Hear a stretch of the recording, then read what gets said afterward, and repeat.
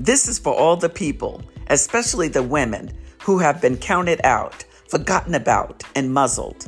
I know those feelings all too well. But guess what? Today is a new day. Don't you know that this is the day the Lord has made? And it's high time we rejoiced. We're glad in it, and we're protecting our peace in the process. Come on, somebody. Today, we are counted in, remembered, and maximized with voices of triumph.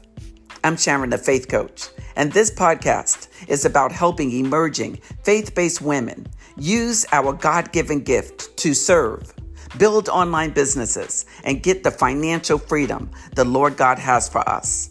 It's time to build those empires. Let's go, ladies.